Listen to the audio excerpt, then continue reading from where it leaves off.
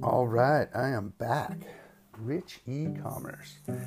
And when I first came up with that name, it was not obvious to me at the beginning how much of a double entendre and in some ways a triple entendre.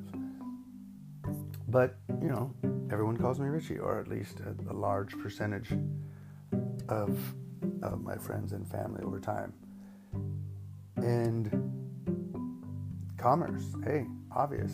And e-commerce, and rich e-commerce, and rich e-commerce, right? Intonation and where it's at. Hey, see if you can figure the difference between all those. The bottom line is, tune in for the daily show on all in e-commerce, from SaaS to email marketing, to founders, to mindset, to paid ads, social, customer service experience. Tune in.